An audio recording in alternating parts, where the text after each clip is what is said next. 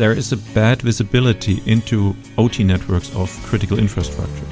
I was telling this our lawmakers, our Ministry of Interior, and telling them we even don't have log files.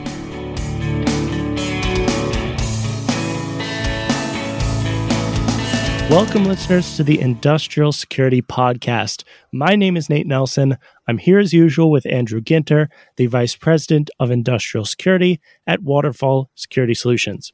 He's going to introduce the subject and the guest of today's show. Andrew, how's it going?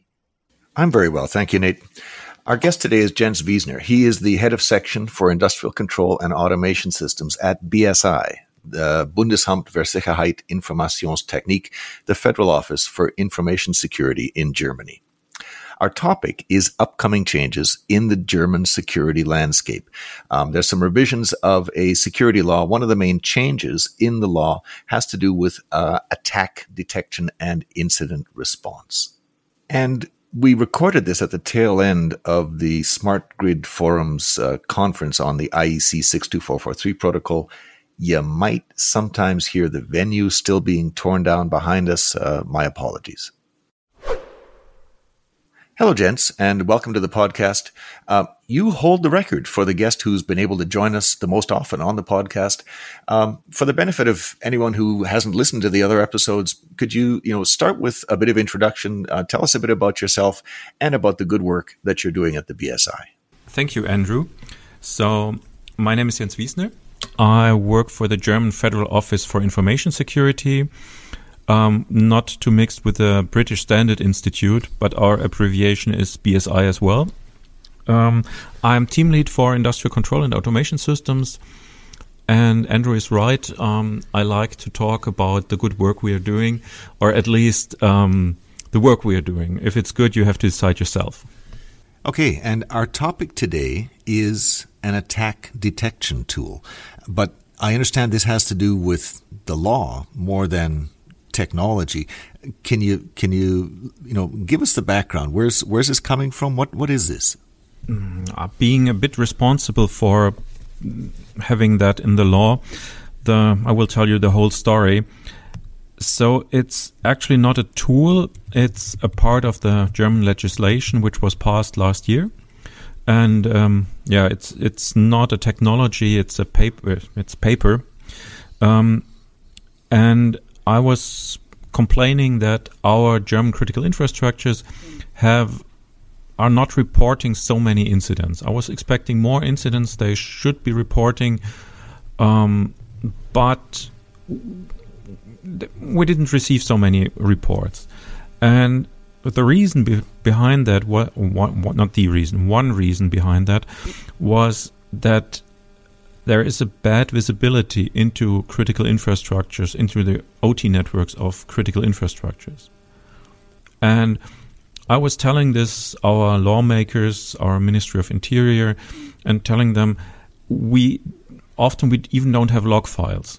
And without log files, we can't do good forensic measures, and we're actually flying blind in many cases. And they reacted to this, we don't have any log files, with put attack detection systems into your networks. And that happened last year in May with a 2-year grace period or implementation period. And fortunately, the law didn't specify what an attack detection system really is. So, Nate, this new legislation in Germany is not sort of all by itself. The American Congress passed a bill requiring disclosure of security incidents by critical infrastructures. This was back the end of March.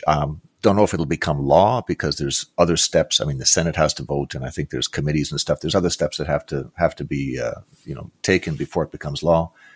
Similar legislation was put on the table just 6 days ago in Canada, but again, has not passed the House of Commons. The Canadian legislation was cited as yes, you have to disclose incidents, and was the part of the rationale was to maintain a consistent cross-sectoral approach to incident reporting, maybe so you can, sort of compare the state of security across different industries in the country. Do you have any idea of why that is? What's behind this kind of trend? I don't really know. I haven't been involved in sort of any of this legislation. In Canada, the law requiring disclosure is actually part of a more general security law that includes, mention of not buying stuff from Huawei and ZTE, sort of consolidating orders in council into a permanent law. I speculate that it might just be that, the cybersecurity environment is getting steadily worse. The Russia's invasion of the Ukraine might have sort of triggered some of this that was sort of simmering before. In a sense, though, it's not a new idea. I mean, in the North American power sector, NERC-CIP has required incident disclosure since the very beginning. So it seems to be sort of a broadening of that emphasis rather than something entirely new. So you've used the term attack detection tool. I mean, that sounds like an intrusion detection tool. Are we talking an OT IDS, a network IDS, like we've had, many vendors on the show, or are we talking something else? We're talking about something else, because an attack detection system is a mixture of technical tools and organizational integration for detecting these attacks. That means, on the one hand, you need to have tools, and on the other hand, you need to have personnel evaluating these tools. It's not only that you buy one solution and you're done. It's also focusing on the people being capable of looking into these tools. These tools should support you by comparing the data you see with some kind of known good, with technical patterns that indicates attacks, but it's not really defined as an intrusion detection system or an antivirus, or it's not hardly defined. And I'm currently talking about a guidance document which BSI published last week. And it's still open for review till 8th of July. If you are German critical infrastructure and by chance listening into this podcast, you'd be able to comment till the 8th of July. Okay, so you're talking people, process, and technology, the usual triad. But, the technology involved, is this an IDS? Actually, it's more than an IDS. Think of an attack with a USB stick, a compromised USB stick, which is plugged in. This won't be really, it could be detected by an IDS, but a host-based application whitelisting, for example, would detect it much faster.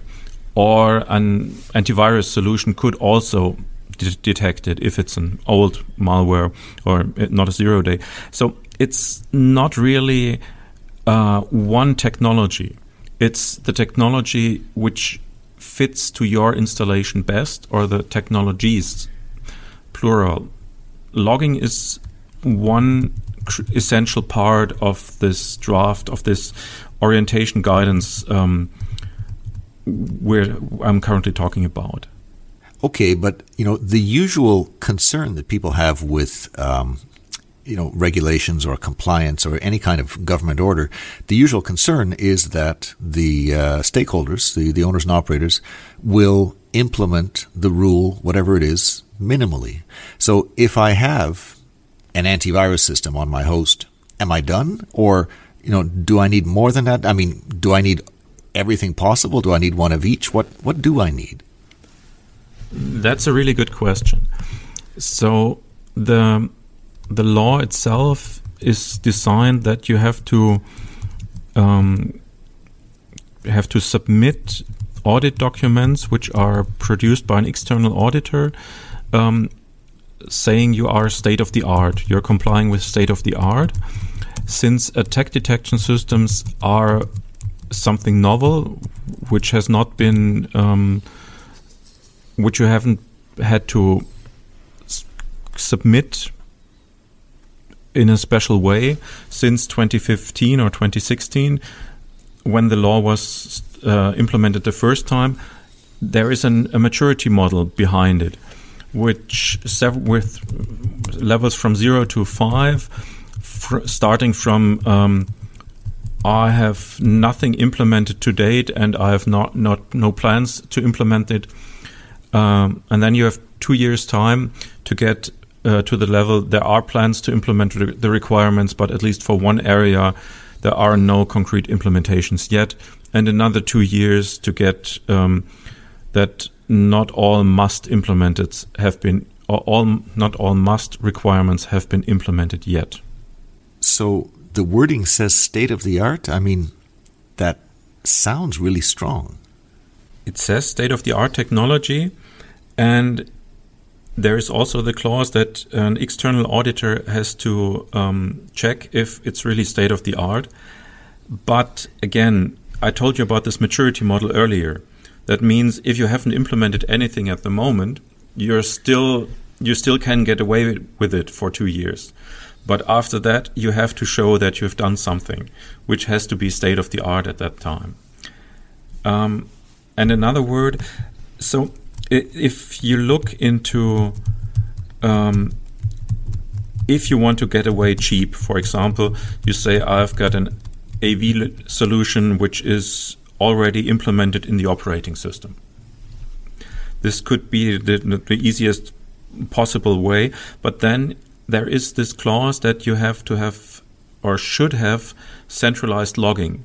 And this centralized logging has to be evaluated quite oftenly. So you can't just have it running in the background and saying, I have an AV solution and I'm done. And again, it also refers to events which are happening on the system, which direct you to Windows event, which should be monitored. And there's even a phrase inside the guidance documents that you should use additional detection systems like network intrusion detection systems. So you don't have to have all of them at once, but you should have a plan how to implement them over time and how each system will help you to detect attacks. If the system you're using is not helping you in the use case to detect these attacks, then you have no system. You should have a system which really helps you with attack detection. So the legislation you said doesn't require a SEM and a SOC, a Security Operations Center. But, to me, it sure sounds like an opportunity. I'm guessing a lot of owners and operators are going to be, out shopping for someone to solve this problem for them, probably, a lot of them on an outsourced basis. Could be, and it's not necessarily a bad thing.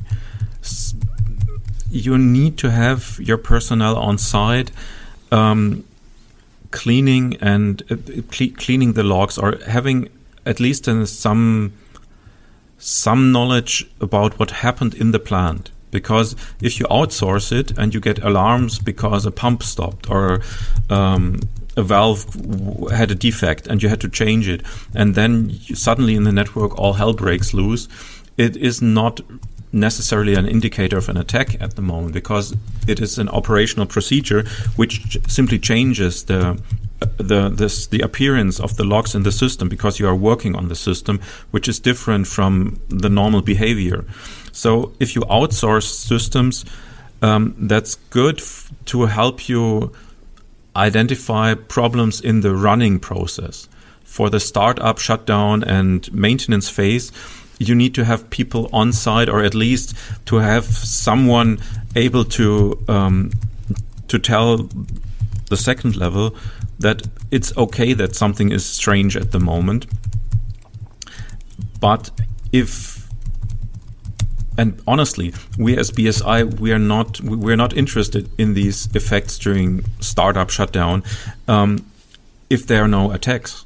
So it would be best if the second level could send us, or if the second level would address us if something's going wrong, if you see attacks or things they don't understand. And we have also the necessity that there should be a response to security-related events. That could be an automatic way by just popping something up, sending emails, but it's not, if you think of the amount of events which are generated, it's not a good thing. It should be something like a SIEM, which you can correlate these events. And if there are really security incidents behind that led or may lead to a failure or a significant impairment of the functionality of the critical infrastructure, it has to be reported to us. This is also written in the law, or has to be reported to the responsible authority, because there are several authorities in Germany. But and security incidents on the network have to report it as well. And one thing which I didn't mention, everything is covered. It is IT and OT, which are necessary for delivering the critical services. So if it's a billing system, that's for us not a critical service, as long as the service itself, let it be water, gas, electricity, is still being provided. But if the critical service itself is being impaired due to a cyber incident, then there's a reporting obligation in place.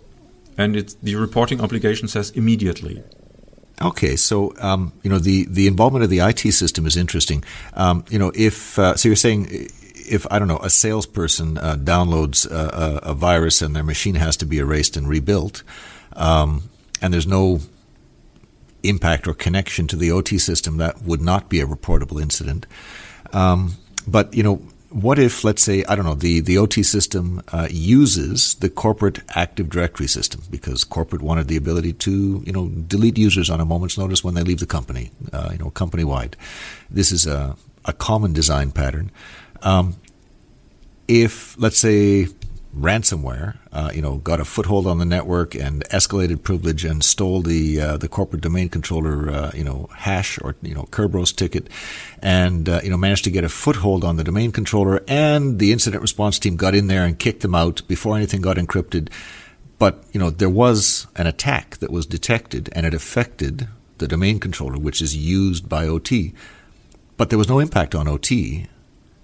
But there was on this essential system. Is that reportable? What's really reportable here? The law states two things. The first is the hard criteria, which is obvious, is impact on critical services.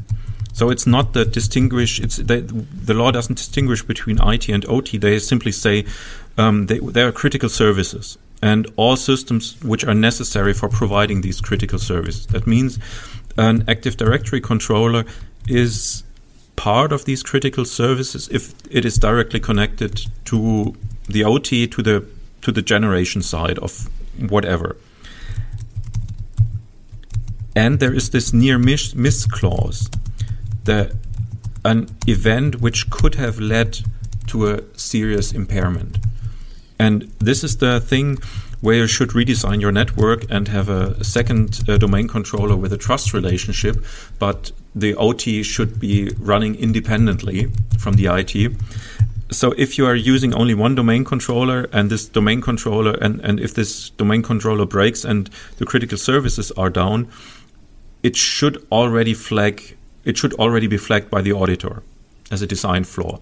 But for the sake of argument, that means it's a reportable incident, and we have several categories for these types of reports. And only if the critical service is really seriously impaired, that means 50% of its output or more, then it's a red. It's condition red, and it's immediately to report. If it's below 50%. it still has to be reported up to the near miss or down to the near miss. It has to be reported, but it's not so severe. What we could do, or what we do as federal office here, we are collecting this information and we are generating reports and telling others, okay, this happened to this in this industry or in this sector. This could happen to you in the same sector or even further, about campaigns which are currently running, about managed service providers which got compromised and which have several clients in the same sector, stuff like that.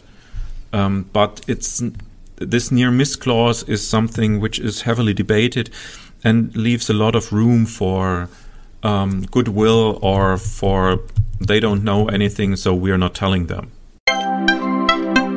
Cyber attacks with physical consequences more than doubled in 2021. For industrial victims, the most common consequences were production outages at multiple sites. Most of the attacks were ransomware. And 2021 saw the first cloud-based ransomware attack. That attack compromised 1,500 businesses in the space of 45 minutes. These and other insights are included in a new threat report, co-authored by Waterfall Security Solutions and the new ICS Strive Industrial Incident Repository. For your copy of the report, please visit icsstrive.com. That's ICSSTRIVE.com.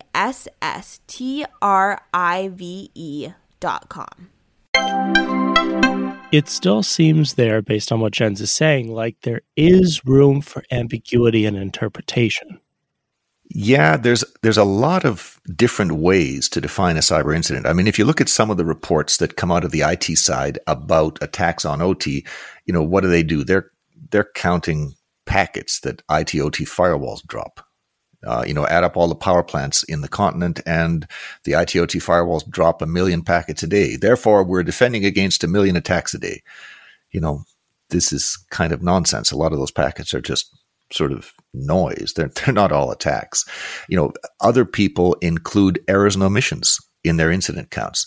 They say, look, if someone misoperated a computer by accident, well-meaning, but by accident, and caused a physical consequence. Well, if the bad guys, that means that if the bad guys had got into the same computer and misoperated it deliberately that way, they would have caused an incident. So this is a cyber incident. There's sort of no unanimity in how these things are reported. Yeah, there's actually a lot of logic to that, in my view. On the other hand, it does seem like a slippery slope. Like once you start counting all of those potentialities, then you end up with reports that are, much too long and much too frequent. That's right. And, people use these numbers for different purposes. I look to these numbers to persuade people that there's a problem and you need to do something about it. And, saying I dropped 1 million packets, so I defeated 1 million attacks is just not credible. I mean, nobody believes that. So in the report that I just finished with the ICS Strive folks, I counted only deliberate cyber attacks that caused physical consequences. But even that, was debated. There were experts in the field who said, no, a lot of your attacks were attacks on IT networks, even though they had physical consequences because people shut down physical operations. They weren't direct attacks on OT networks. So people are splitting that hair as well. What the German government has done here is they said it has to be an attack. So, errors and omissions don't count. The attack can be on either IT or OT systems, any system that has the potential to cause an OT impact. And so by potential, they mean they're also counting near misses. So it's, they're wrapping it up a different way.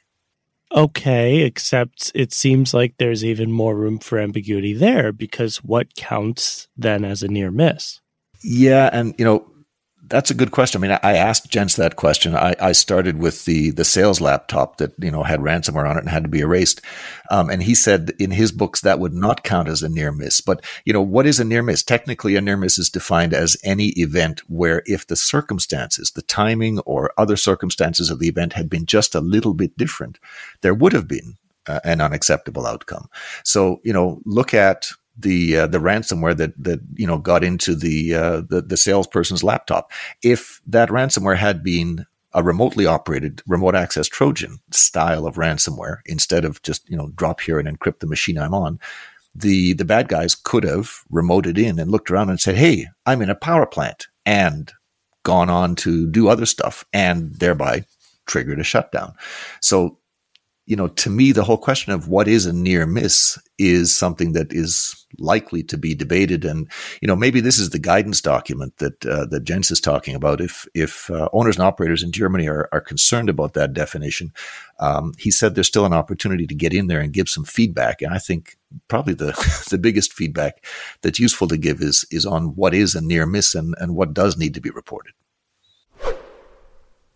The other thing that caught me, you used the word immediately, quite deliberately, it looks like.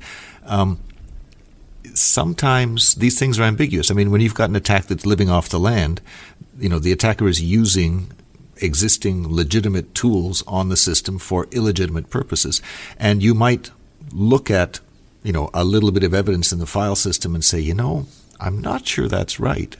And you might see a little more evidence in memory or in the processes that are running, and you just become more and more suspicious.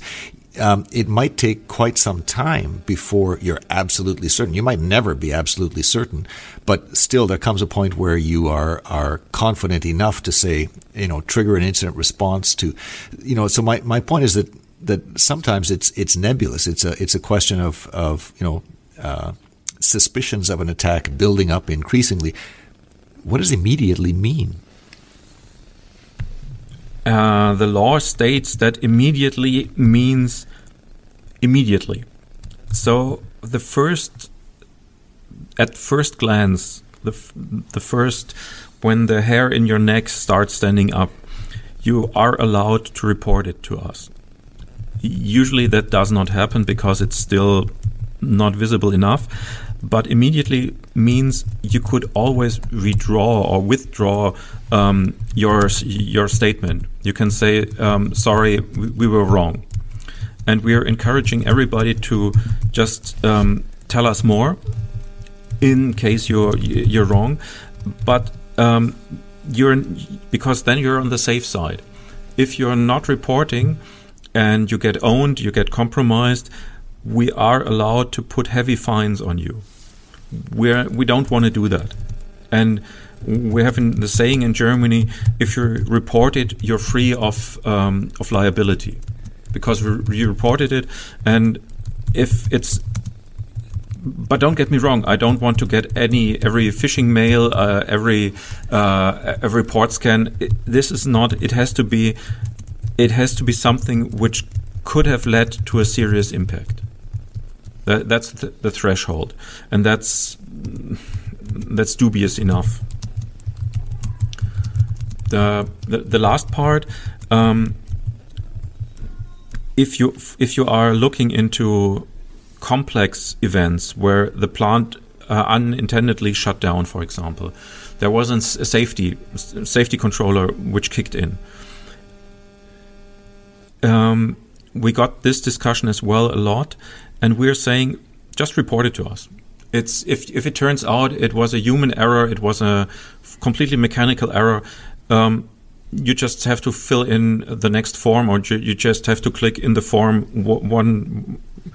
another tick box, and then you're done. But you're not risking that you get serious questions from us. You get questions in terms of, could we help you? Do you need assistance? And this is why this reporting is there as well, to offer assistance for anybody who is interested in that. And we have flyaway teams. We've got, we call them mobile incident response teams. In Germany, mobile means flyaway, or it's not the cell phone. And we have capable people of helping you. So, me personally, as someone who has, just a couple of months ago finished writing a report of, incidents, OT incidents in the year 2021, I'm keenly interested to understand what kind of incidents people are running into. It's not just the German authorities who are interested in this data. Is this information going to be available to the public in some form and some level of detail? Some of the reports are already available on our homepage. We can put the link in the show notes, hopefully. And they're in English available as well. But these are just 3 examples which we stumbled across, which were really interesting. The other ones are compressed into the yearly report of BSI. They are just numbers in a statistic. We are, for German critical infrastructures, we are sending out reports. And we are sharing some of the signatures with the malware information sharing platform MISP. It depends how they are classified. I can promise you, if we see something interesting, which is more than ransomware got over there, or which is a novelty, or which we didn't expect, or in the level of which we saw currently in Ukraine again, then you can be sure that we are going to publish it after some time, and again in a sanitized way. The German steel mill incident, and it's still not clear who was the victim, and we are heavily defending this. So we are not giving the information to the public, and even after, I think, 7 years now. So,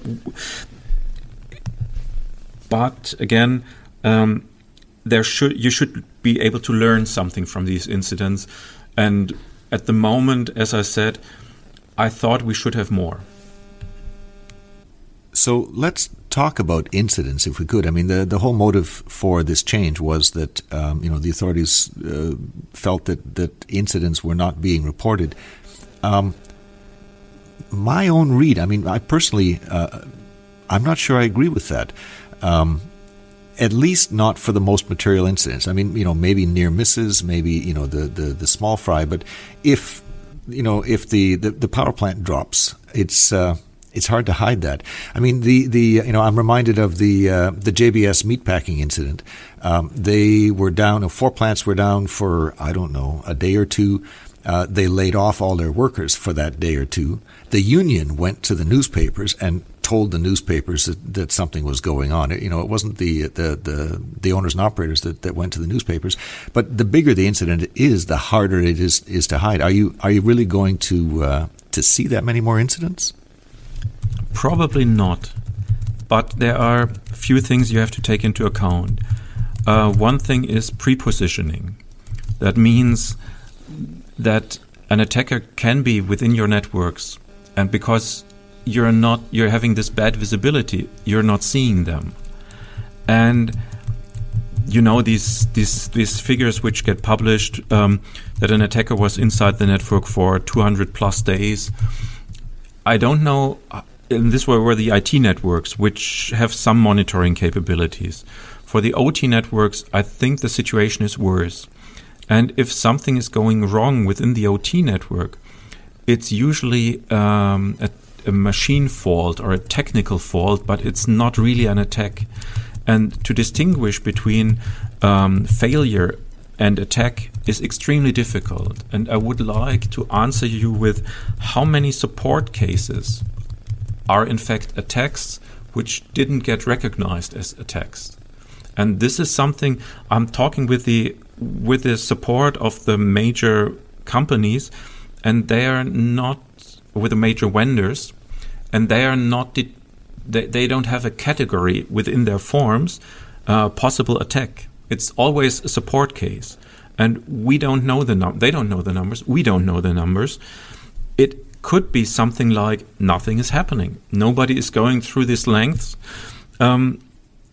On the other hand, when you see the numbers which are being published by companies in the United States or somewhere else, it always sounds like doomsday and we're all going to die.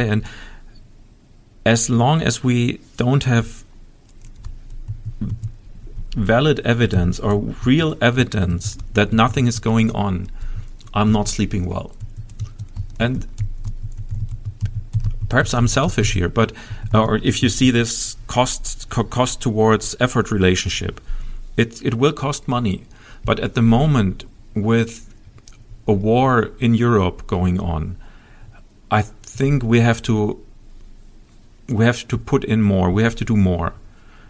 If everything would be kumbaya and we would be dancing in the sunshine or in the sunset,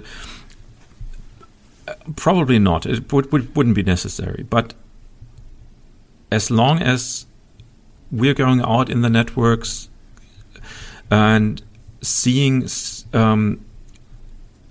asset owners which have no idea what they have in their networks and not having any systems installed at all, even in critical infrastructures, we have to do more. So, Nate, it's going to be interesting to see what comes out of this initiative. I mean, I asked the question, are there really going to be more incidents reported? Are we going to really see more incidents? I gave the JBS meatpacking as an example, but there's conflicting evidence out there. I mean, here's another data point. NERC-CIP has required that incidents be reported for over a decade now, and almost no incidents have been reported. I mean, the one that might be the last one, or it might be the second last one, but the one that sticks in my mind was I think it was a bunch of firewalls in the western area of the continent somewhere. The bad guys had found either found a 0-day or they had developed an exploit for a known vulnerability. They searched the internet, large fraction of the internet IP addresses for firewalls that had this vulnerability. They exploited the vulnerability. They took over the firewall. They caught, sort of by accident, a couple of the firewalls that were used to remotely monitor parts of the Western grid. And I believe the operators of the grid lost visibility into a couple of substations or other subsystems in the grid, and they went out and replaced the firewalls, and all was well. No power flows were interrupted. So this was something that was, widely reported, but it didn't even have physical consequences. It was a near miss. So, if this reporting requirement has been in place for 10 years on the NERC-CIP side, and we're seeing nothing, is there really anything out there? But on the other hand, the example that Jens gave was the steel mill. This was back in 2014. I think it was 2014. The BSI put out a report, really only like 3 paragraphs, saying something unspecified got into the steel mill. They knew it was cyber. They didn't say it was ransomware, but it was something got in, impaired the system, impaired the emergency shutdown.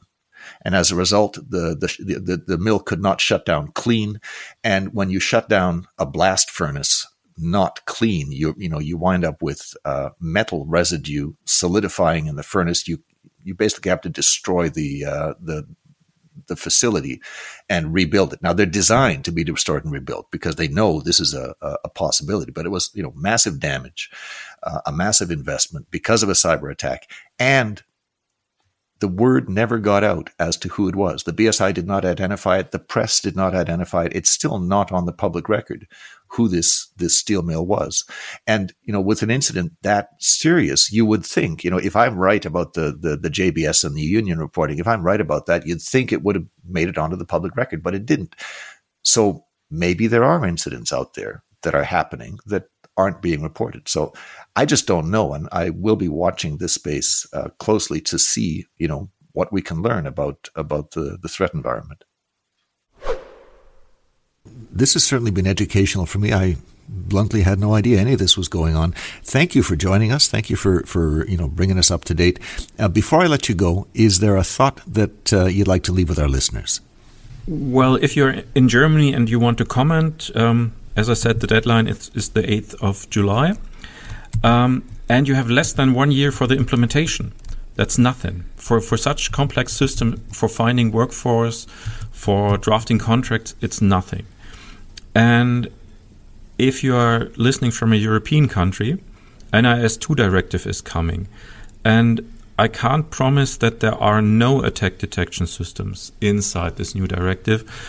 And to my knowledge, if you are confident, or if you have no attack detection systems, but you have a better means of knowing that you're secure, that you're safe within the critical networks, reach out to me. Tell me about this, because at the moment I think there is no other method to ensure that you have a good, clean system and no attackers there.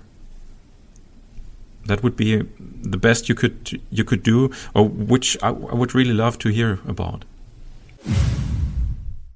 So that just about brings us to the end of your interview with Jens. Andrew, do you have a parting thought to leave us with? I'm going to be interested to see how this works out.